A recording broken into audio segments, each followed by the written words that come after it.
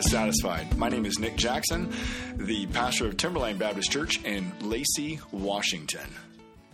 And this is Bobby Gaither, pastor of Hope Fellowship Church in Hillsboro, Oregon. But Nick didn't say what you're listening to. Oh, I didn't say what. And he didn't turn off his phone. My mom. Oh, strike two. My mom is calling. Should I take that? I'm sure I can talk to her later. Yeah, sure. I totally did mess up on the "you are listening to Satisfied." If you didn't mess up, there'd be something wrong. Somehow the beginning part of the podcast is like the hardest thing for me. Man, we are in the fall. Like, isn't this crazy? It is fall 2019. This year is almost over. No, I've actually been corrected 3 times. It's not fall yet. Fall happens this September 23rd. Okay, up here. 23rd. But we're up here in the Northwest, and yes. we don't have sun anymore. We have clouds and rain. We have clouds and rain. That's exactly right. I've been saying the same thing. I've been saying it's fall, and people in my church are reminding me, no, it's not. It's still summer. They're hanging on by a thread, hanging on to the very last possible ray of sunshine that is still summer. Okay, good. Yeah. Well, today you want to tell everyone what we're going to talk about? Sure. We are going to talk about, really, it's community. In the context of community, by the way, all your typing is really loud. Oh, my goodness. Talking about community. Are you picking on me? Well, a little bit. That's worthy. Because I'm hearing this. Something is scratchy on your side. Oh, okay. Scratchy on my side. Stuff on your side. I think it's your cord. Is it? I think so. Like every time. Yep. Like all of that movement. That's just with you though. That's not with the recording. So that's a good thing. Okay, here we go. We're talking about community, specifically the community of the church, and the different ways that we are called to live life together, and what that means in a biblical community. So Nick put together some scripture. He's going to take you through some things, specifically in regards to community, and just show the importance of what it is and how and why we're called to it. Well, I think, we'll definitely use the scripture, I think, throughout it. One thing you and I do at our churches is we do a thing called small groups, but we don't call them small groups. We call them table groups. And we call them table groups because, well, really, I stole that from, I think it was like Joe Thorne, those Doctrine and Devotion guys, those guys who try to do a podcast like us, but they don't. They started long before we did. Yeah, but they're copying us. So in his book, I think it was him that did table groups. And when I read that, it so resonated because, man, every real conversation we have is usually around a table. Like, I meet people at coffee shops all the time. There's a table. People come into my office. There's usually a table. At our family room, we have a table where we have deep conversations, or a coffee table where we gather on the couch and the chairs around and we have deep conversations. And so majority of our conversations that we have of real importance usually have a table. So it's just kind of fun to call it table groups.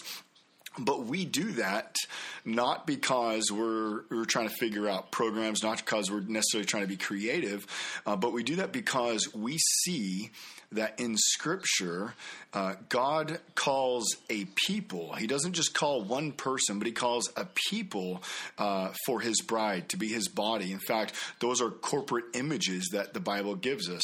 The church is called the bride of Christ. We are called the body of Christ. We are called a temple. We are called a building. And so all throughout Scripture, we see that God is really forming a bride for when his son returns. And therefore community is what we are called into when we are saved. In fact, if we remember all the way back in the very beginning of the garden, when God made man and woman, he made us to be in community.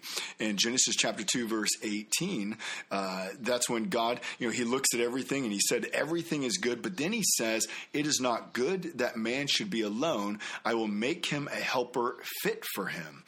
And so we've been created to be in community. And so we look at, as we pastor, as we shepherd within the church, that we need to be intentional on how we help create space for that community, on how we emphasize that. And so that's what we do when we call things table groups. Are your table groups going yet? We actually... Go ahead. Yeah, we started last week, and we meet every other week just because we know that there's scheduling conflicts and other things. I think ideally we would meet weekly. That would be the ideal. But yeah, we started last week together. We're going through the book Gospel Fluency by Jeff Vanderstelt, which is neat. So we just started. We just got through chapter 1. We have 4 different table groups going on right now at Hope, which is a big deal. Last year we had 1. So we're starting to... divide out. More people are involved in table groups, and hopefully that will also encourage more conversation and more members from the community as well as we look to expand our influence and love and draw people into the body of Christ. So, and some people may say, well, if table groups are what we've been saved for, like why do we even need to do them, right? But what we realize, and you were even just saying a few moments ago, is that in our Western culture, we are highly individualized. I mean, we are born into a culture that prioritizes the individual. And so especially I think as we're saved by grace and we're brought into the family, we're brought into the church, we need to work at living in community because it's not as natural for us as in other cultures, and we need to make sure that we are carving that space out. And really, it's in community that I think we find that we grow together and we live out the very commands that we have in Scripture. Like in Galatians 6, verse 2, it says, we're called to bear one another's burdens.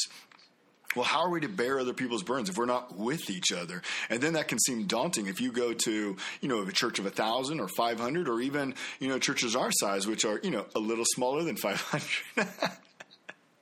Quite a bit smaller. If you say, well, bear one another's burdens. Well, whose burden am I bearing?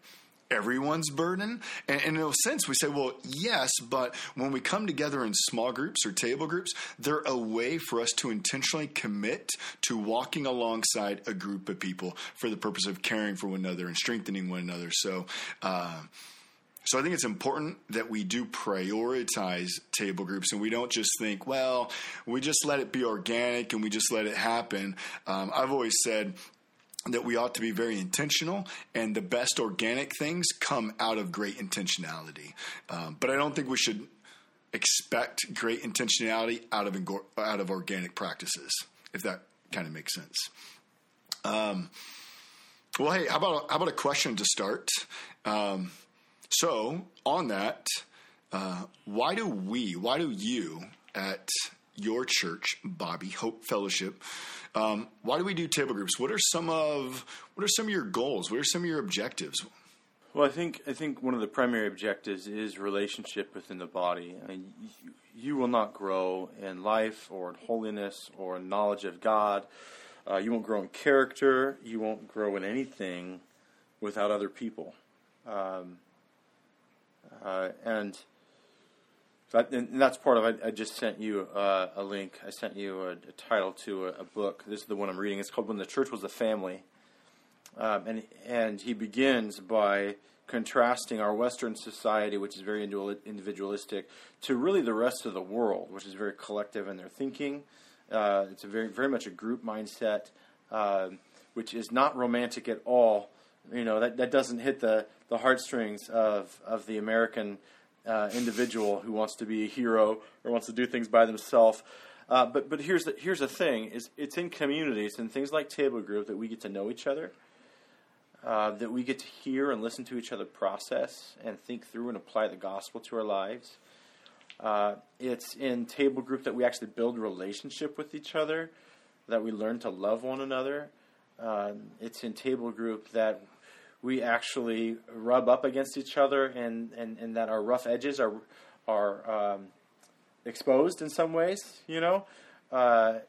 It's in the context of that relationship that God begins to do a sanctifying work in us, and He does it in the context of relationship. If all we do is gather to worship together on Sunday, it becomes very consumeristic. It's very much, I come, I sit down in the pew or the chair. We don't do pews. We don't do pews either, but we have chairs. I worship, or I sing, or I read Scripture. I might shake a few hands at the greeting, maybe say hi, maybe ask people how they're doing, but then I go home. Hopefully, also in the context of that, you also heard a good sermon. So maybe I'm fed spiritually, but really the application of living life together, the application of being in the Word together, is what you do in context of that community, and so table groups is an opportunity. It's an opportunity to live out your faith in the context of the church body, and to do that together. I think you said that really well, and it's the place where we live out our faith, because you're right. When we come on a Sunday morning, while we have lots of volunteers. We have volunteers in children's ministry, volunteers greeting and ushering. There's a lot of things that do take place, but there's a lot of people who come, who sit, who have a few conversations, and then go. And in reality, it's hard on a Sunday morning to have deep conversations in the midst of maybe 20, 30, 40 other people kind of around you. So when we come together for table groups, that's a place for us to, with a smaller group, share hurts, pains, new challenges that we're going through. It's a way for us to really love one another, to care for one another, to build one another up, to hear where we struggle, either with Scripture or just in areas of our life. Like, how does the gospel affect the way that I parent, or affect my marriage, or affect the way that I'm going to work? And so it also places a group of people around us that can pray for us in those areas. So not just give wisdom, but just come together and pray. I think if we expect everything on a Sunday morning, we're trying to create Sunday morning to be something it's not able to really do. We need to carve out these other times. And what I have found is, you said that in table groups, it's where we grow in our love for one another. I can't agree more. When we're sitting with people week in after week, hearing their stories, talking with them, eating with them, praying with them, doing projects and whatever else it is with them, our hearts grow fond for them. We grow in our love for them. We grow in our desire to be with them. We better understand them. We become more patient with them. It is an incredible way for us to really begin working on how we love one another and growing in our love for each other. Well, we should become more patient with them. That doesn't mean it always feels that way. That necessarily, that is true, right?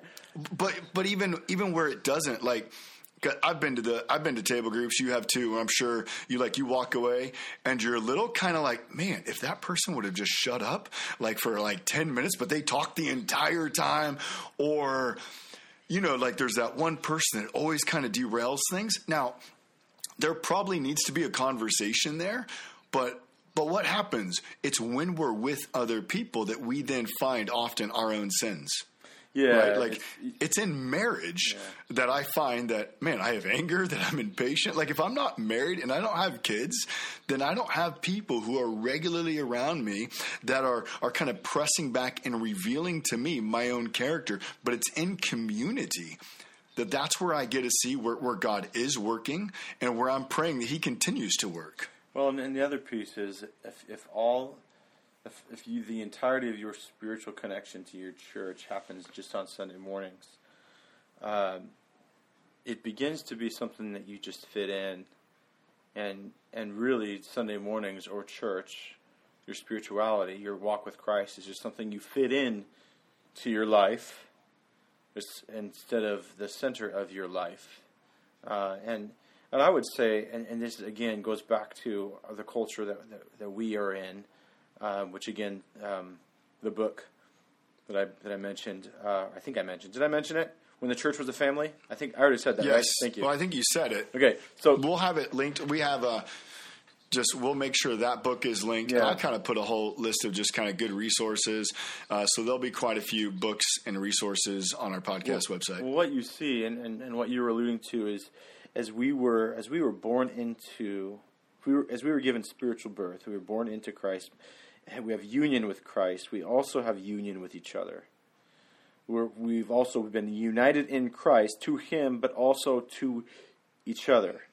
And that becomes the central focus and the central theme of our life.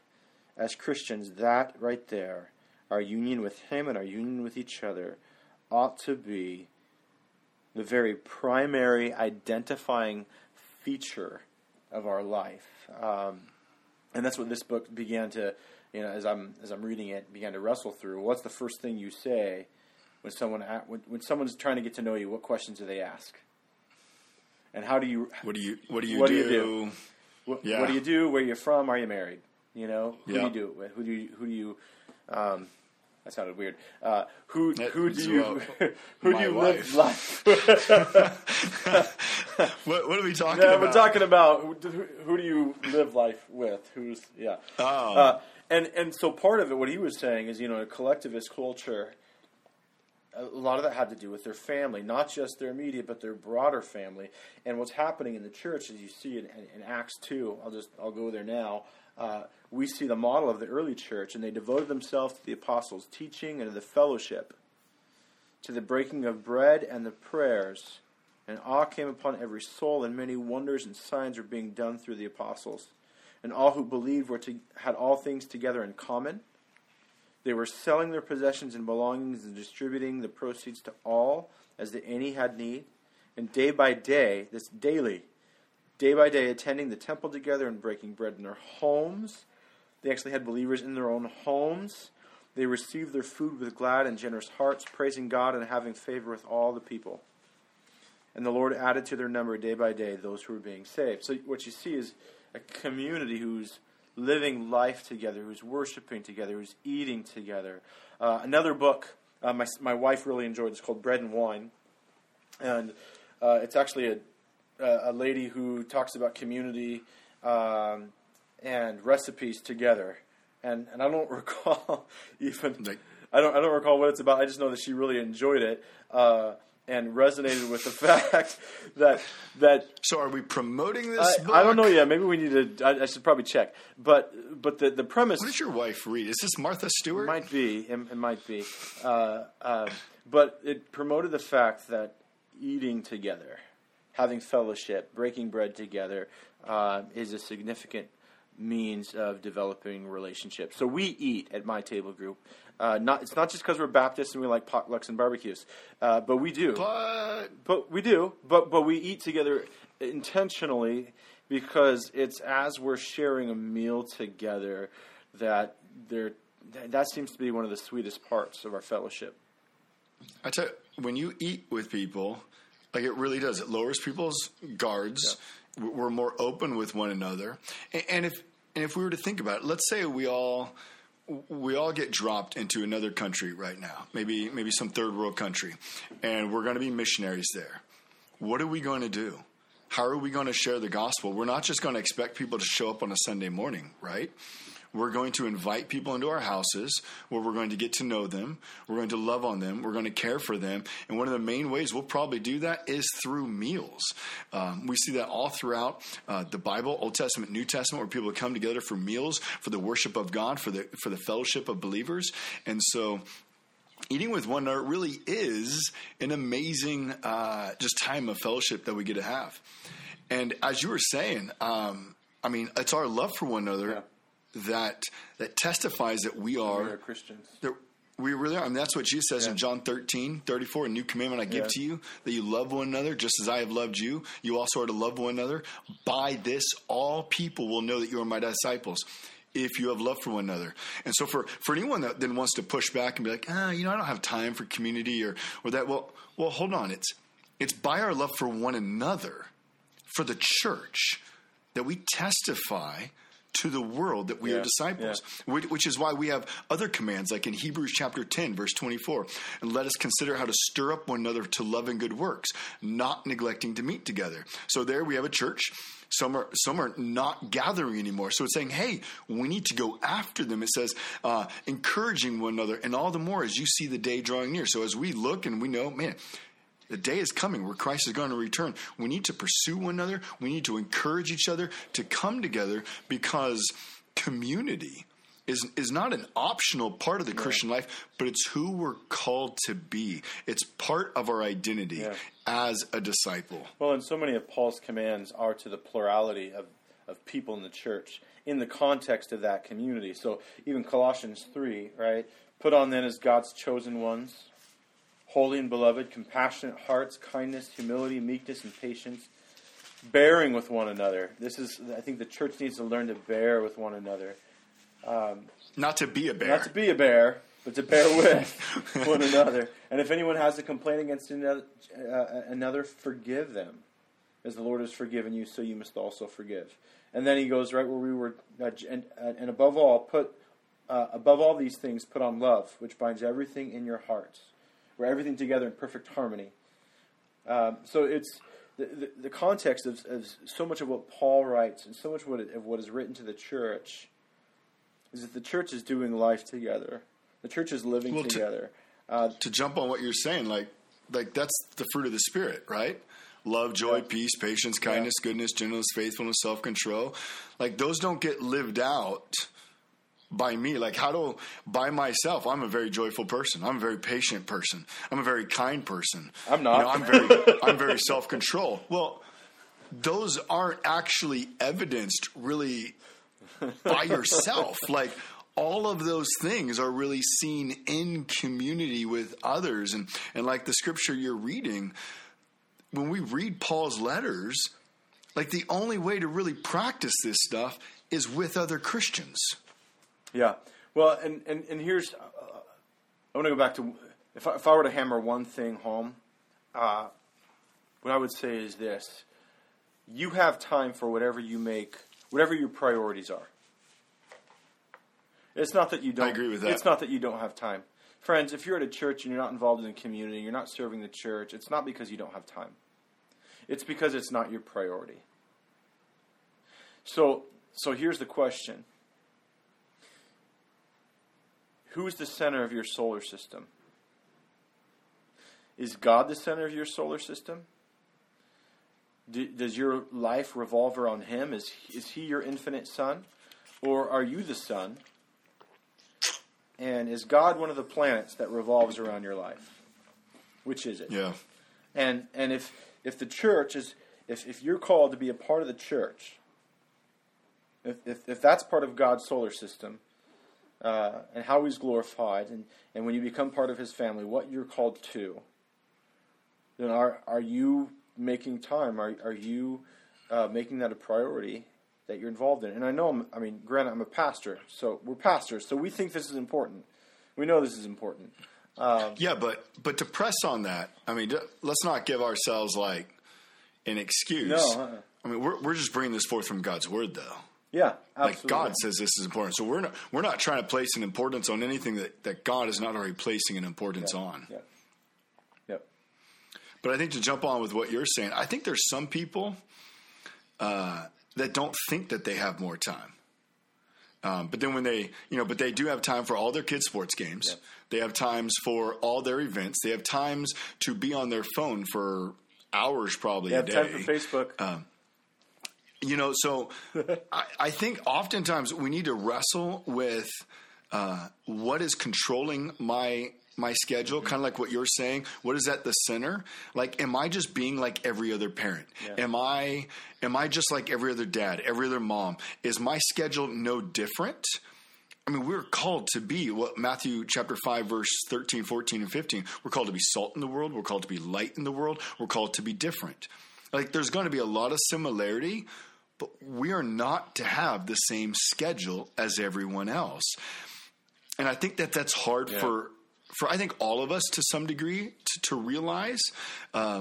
because we think that we need to look like everyone else, but we're to be light. We're to be different. People are to say, wait a minute, why are you not involved in this or that? Like my kids, as you know, they greatly enjoy sports.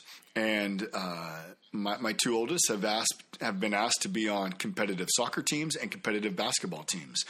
I would love for them to be on those. Other than the cost, I would love for them to be on those teams because they're extremely athletic. But when do majority of all competitive basketball and soccer games take place? Sundays. Maybe Saturdays, but definitely really? Sundays. And so we have regular conversations with our kids. This is why we're not going to do that. Now, some people would say, but hey, don't you want your kids to excel? Don't you want them to be the best basketball player they can? No. That is not my goal. My goal is that they grow in their knowledge of Jesus Christ, that they know what it is to be salt and light in this world. They know what it is for their identity in Christ to control. And if God wants them to be professional basketball players, like he's going to make sure that happens. And we still do lots of practices. Our kids were at the Portland Trailblazer basketball camp last year. They still play. But we have to, on a regular time, just evaluate where we're at as parents, what my wife and I are prioritizing, what we're prioritizing as a family. And, it's hard. And there are families that have pressed in, like, hey, you really need to do this. And it's kind of like, no, we really don't need to do that. It would be great. It would be fun. But fun can't just control all that we do. Yeah. So I would say that I totally agree with you. We need to really evaluate what is centering, what is guiding, what is guiding our decisions, especially for what we're belonged into. But I also wanted to bring up, so I was listening to this podcast this last week. Nancy Guthrie, she does a How to Teach the Bible. It's a podcast on the Gospel Coalition. So if you go to thegospelcoalition.org, you can find it. If you just type in How to Teach the Bible by Nancy Guthrie, you can find it. It's an amazing podcast. If you are in ministry, you need to be on this podcast. If you're a Christian, you need to be on this podcast. But she did a interview with Rebecca McLaughlin, who just wrote a book titled Confronting Christianity, 12 Hard Questions for the World's Largest Religion. It's an amazing book. I'm loving every chapter in it. But in it, one of the chapters, she really talks about sexuality, homosexuality, and singleness, and just all of that. And she really presses in on, hey, we as a church, we need to really wrestle with what does it mean to be family? What does it really mean to love one another? She brings up 1 Thessalonians 2. Where Paul is writing to the Thessalonians, and he says this in verse 7, we were gentle among you, like a nursing mother taking care of her own children.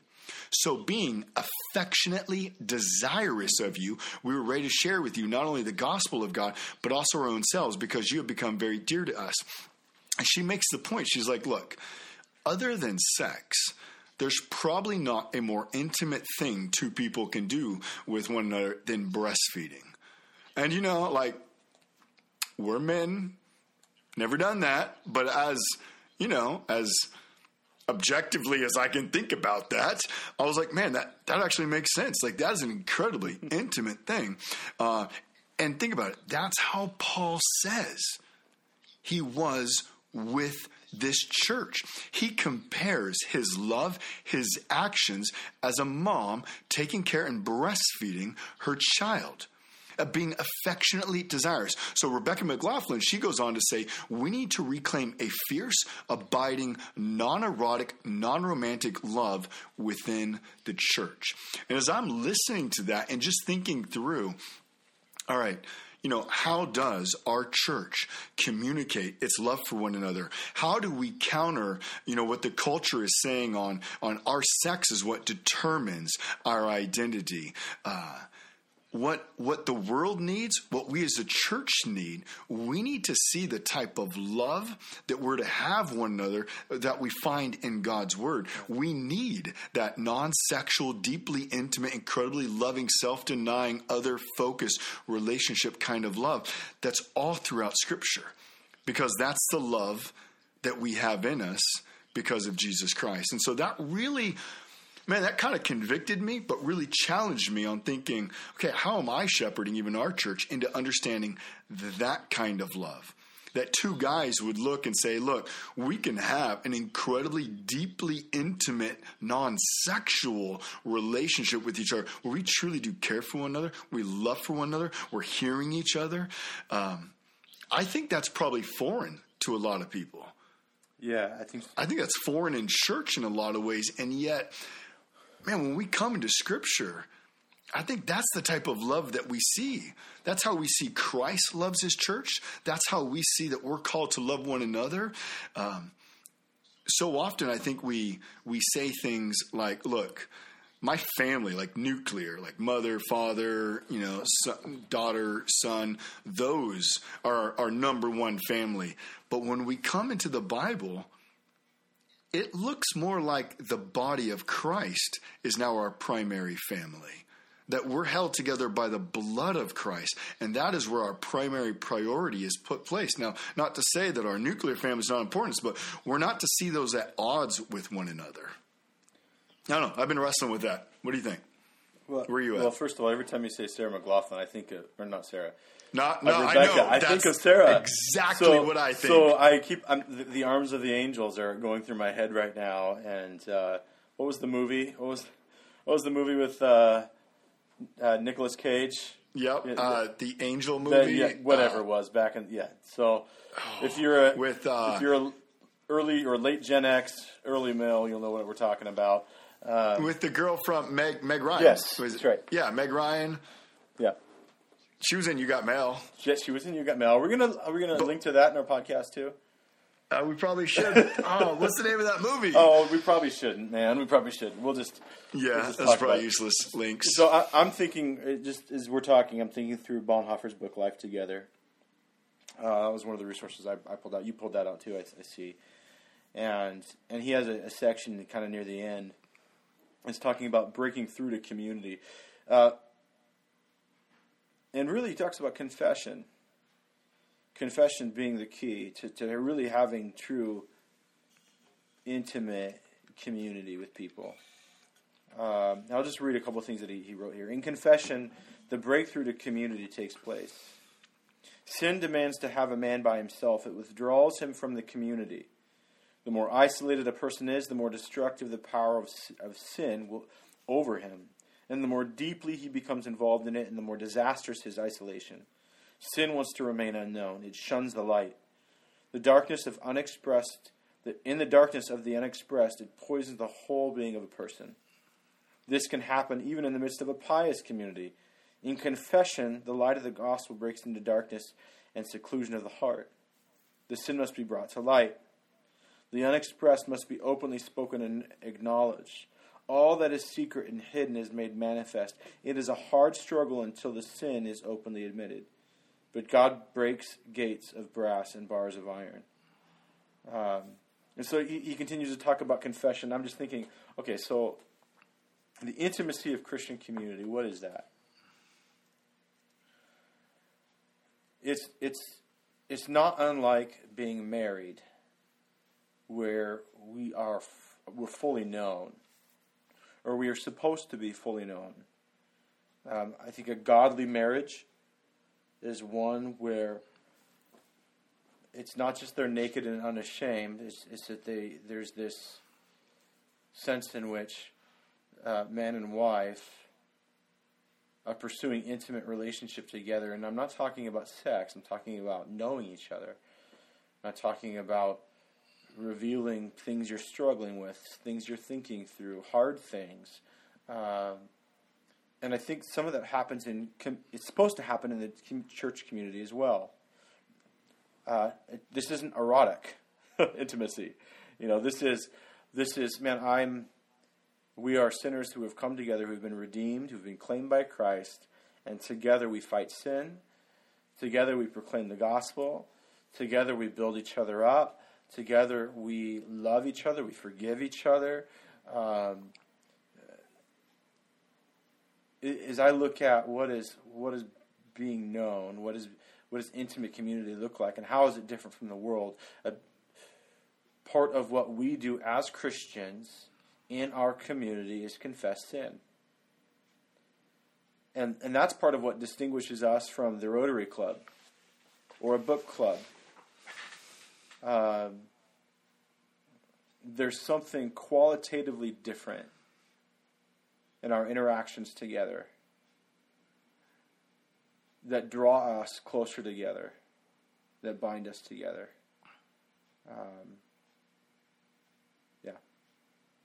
I think to jump on what you're saying there, where we confess sin, there will be great intimacy. Yeah. But in the absence of confession, there won't be those deeper relationships. Yeah. And I think that's something for us all to be reminded about. The nature of sin is about isolating us from God and from the body of Christ. Yeah, from each sin other. Sin will never move you into a greater community with the body of Christ and God himself. It will always seek to remove you, and therefore it will always seek to come up with reasons why not to practice repentance and confession. But I think that's a good word. We need to regularly practice confession. That needs to be a regular place. And if we say that, which I think we see in Scripture, on a Sunday morning, we might have examples of that. We might have testimonies. But that's not a place that 150 people can do, 500 people can do, 1,000 people can do. Like, that's going to take place in a table group, in a place where you're intentionally meeting a few other people. Yeah. At our maybe you can jump in on this. Tell me if you got different goals. But we really have like 3 objectives within our table groups. Number 1 is fellowship with one another. So what I mean by that is to grow in our love with each other. And it's also a place for new people to get connected into, where they begin to grow and know who this body of Christ is, but also grow in relationships. So it's a way to get new people connected, and as we get connected, for us to continue to fellowship with one another, which leads into caring for one another, whether that's physically caring for one another, whether that's spiritually caring for one another, but just coming alongside, meeting the needs of each other. And then also our third goal is that it would be a means of engaging unbelievers. So when we come together in our table groups, it's to talk about who our neighbors are, who our coworkers are, who has God placed around us. And then we pray for those people and for us that we would be bold in sharing the gospel. But it's also a place where we can bring unbelievers into, where we have a meal, and they're all of a sudden they're going to be surrounded with 3 or 4 or 5 other couples of church. And this isn't like us ganging up on them.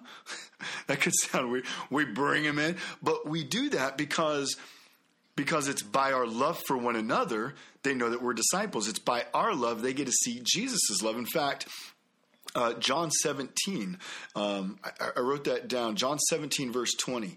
It says this. This is Jesus saying, "I do not ask for these only, but also for those who will believe in me through their word." So he's not only asking for the disciples who are with him, he's asking for all future disciples that they may all be one, meaning have unity, just as you, Father, are in me and I in you. So he wants us as a church to have unity as the Trinity has unity. And then here's the purpose, that they may also be in us so that the world may believe that you have sent me. So our unity, the unity that we have with one another, is a powerful testimony to the world that the Father has sent the Son, Jesus. And so I would ask anyone, where do you live out the truth of John 17 if you're not with a group of believers and bringing unbelievers into that? That's why we make that third objective, engaging unbelievers, as a means of engaging unbelievers is one of those objectives we have. So we either pray, or we're bringing them into the group, or we're creating ways for our lives to intersect with greater intentionality for the purpose of not only getting to know them, to loving them, but sharing the gospel with them. So that's kind of us. That's what we do. Is yours somewhat similar, or what does yours look like? I think that's the end goal. We're kind of doing that already. but we've used table groups for the last 2 years. We're only a 2-year-old church. But so for me, as we started, it really was to reset the culture of the church. So table groups was both to reinforce what was preached on Sunday, but also to dig deeper into specific issues of the gospel so that it would affect our lives and affect who we are. And then we would be, that's what we're working on now with Gospel Fluency, that we would be a gospel witness to the community. So our first 3 books at table groups were about the gospel, about understanding it and applying it to ourselves, and now becoming fluent in it, so that it comes out as we speak to our neighbors and coworkers and families and so forth. So, but we also have the same thing. In fact, our violin teacher is not a believer, but she teaches lessons at the church on Tuesday. She comes down, she eats food with us, and every now and then she stays for the conversation, and she did this last week. And so, that's awesome. So she's hearing, and I think she grew up with kind of an understanding of the church. She went to a Methodist church growing up. I don't think she understood the gospel, maybe at the larger level of, humanity is sinners and need atonement. But this gives her an opportunity really to listen to how we process and think through the gospel and what that means, both for us and for how we love each other. That's cool. That's good. So that's where we're at. Man, there's probably so much more we could talk about. I know you had more on your notes. Well, I think the big thing is as we're coming into fall, right? Because we're not there yet. Yeah, we're not there yet. But I feel like we're there. we're coming into fall, and everything picks up. I mean, sports. We're kind of all done from the summer vacations and all the craziness of summer. And one of the things we just say all the time is we're busy, right? We're busy. My family is busy. I got 3 kids. I got a wife. I got a dog. I got sports things every single night of the week. I got Bible studies, just other stuff. But I think what we just wanted to do was take some time, highlight the importance of being in community with other believers, and press on also that, look, we know life is busy, but as a believer, we're called to be in the community of believers. Our kids need to see the priority of the church. So if you're prioritizing things other than the church so that you don't have time to be with the church, just know that's what your kids are seeing. That's what you're discipling them into. That's right. And you're discipling them to realize that being a Christian is attending church on Sunday, and that's what we do. But that's not church, and that is not what we see in the Bible. We see that Christianity is about being saved by the grace, that we'd be with the body, that we'd spend time with one another, care for one another. And look, you can call table groups whatever you want. You can meet, once a week, every other week. There's a lot of ways this can look. So it's not about the form, but it's about the practice of how are we living out, because this is how we've been called to live. And so we just want to push on that, to rejoice in the community that we have, because it is good. Yeah. That is where I find that I grow in my love for other guys as I meet with them. Yep. And I wouldn't trade it for anything. Absolutely. It does make our schedule busy. Yep. It does. Yep. And my kids know that. I know that. But I love it. So it's good. Yeah. I'll just say this too. What's important to you is your priorities are reflected in your schedule. So if you want to know what's really important to you, look at your schedule. What are you giving the most time to? And be honest about it, because there's a lot of things we give more time to than we do. And there's a lot of things not in your schedule, like Facebooking and wasting time on YouTube and other stuff. Or listening to podcasts. Well, you know what, though? This is not a waste. No, I'm just playing. But there's a lot of things not in your schedule. So, look at the calendar, but then process through. Am I wasting my day a lot by just doing other stuff, too? Yeah. Like, if I didn't do all these wasteful things, could I get a whole bunch of other stuff done and then actually have more free time later? I don't know. There's a lot of ways we could analyze and evaluate our schedules and lives, and we could probably all be more efficient. Yeah. I think no matter what, we're going to be busy, but we need to make sure that our lives are being guided by the Word of God. You want to pray it up? I'll pray. Lord Jesus, you are the God of the universe. And as such, it is right that you are the center of our lives, the center, Lord, of our solar system. May we, as your people, find ways to be involved with your church, your body, your community, because we have been united with you and united to others who are also united to you. So, Lord, would you press it upon our hearts to love, to serve, to engage with the church, to be known, Lord. It's in Jesus' name we pray. Amen. Amen. You've been listening to Satisfied in Christ. You can check out our website at www.satisfiedinchrist.life. That's .life. Hey, please check it out. Check out the resources on there. Also, we'd love to hear your feedback if there's something you'd like us to talk about. Also, yeah, I don't know. Okay. Sounds good. See you later. Till next time.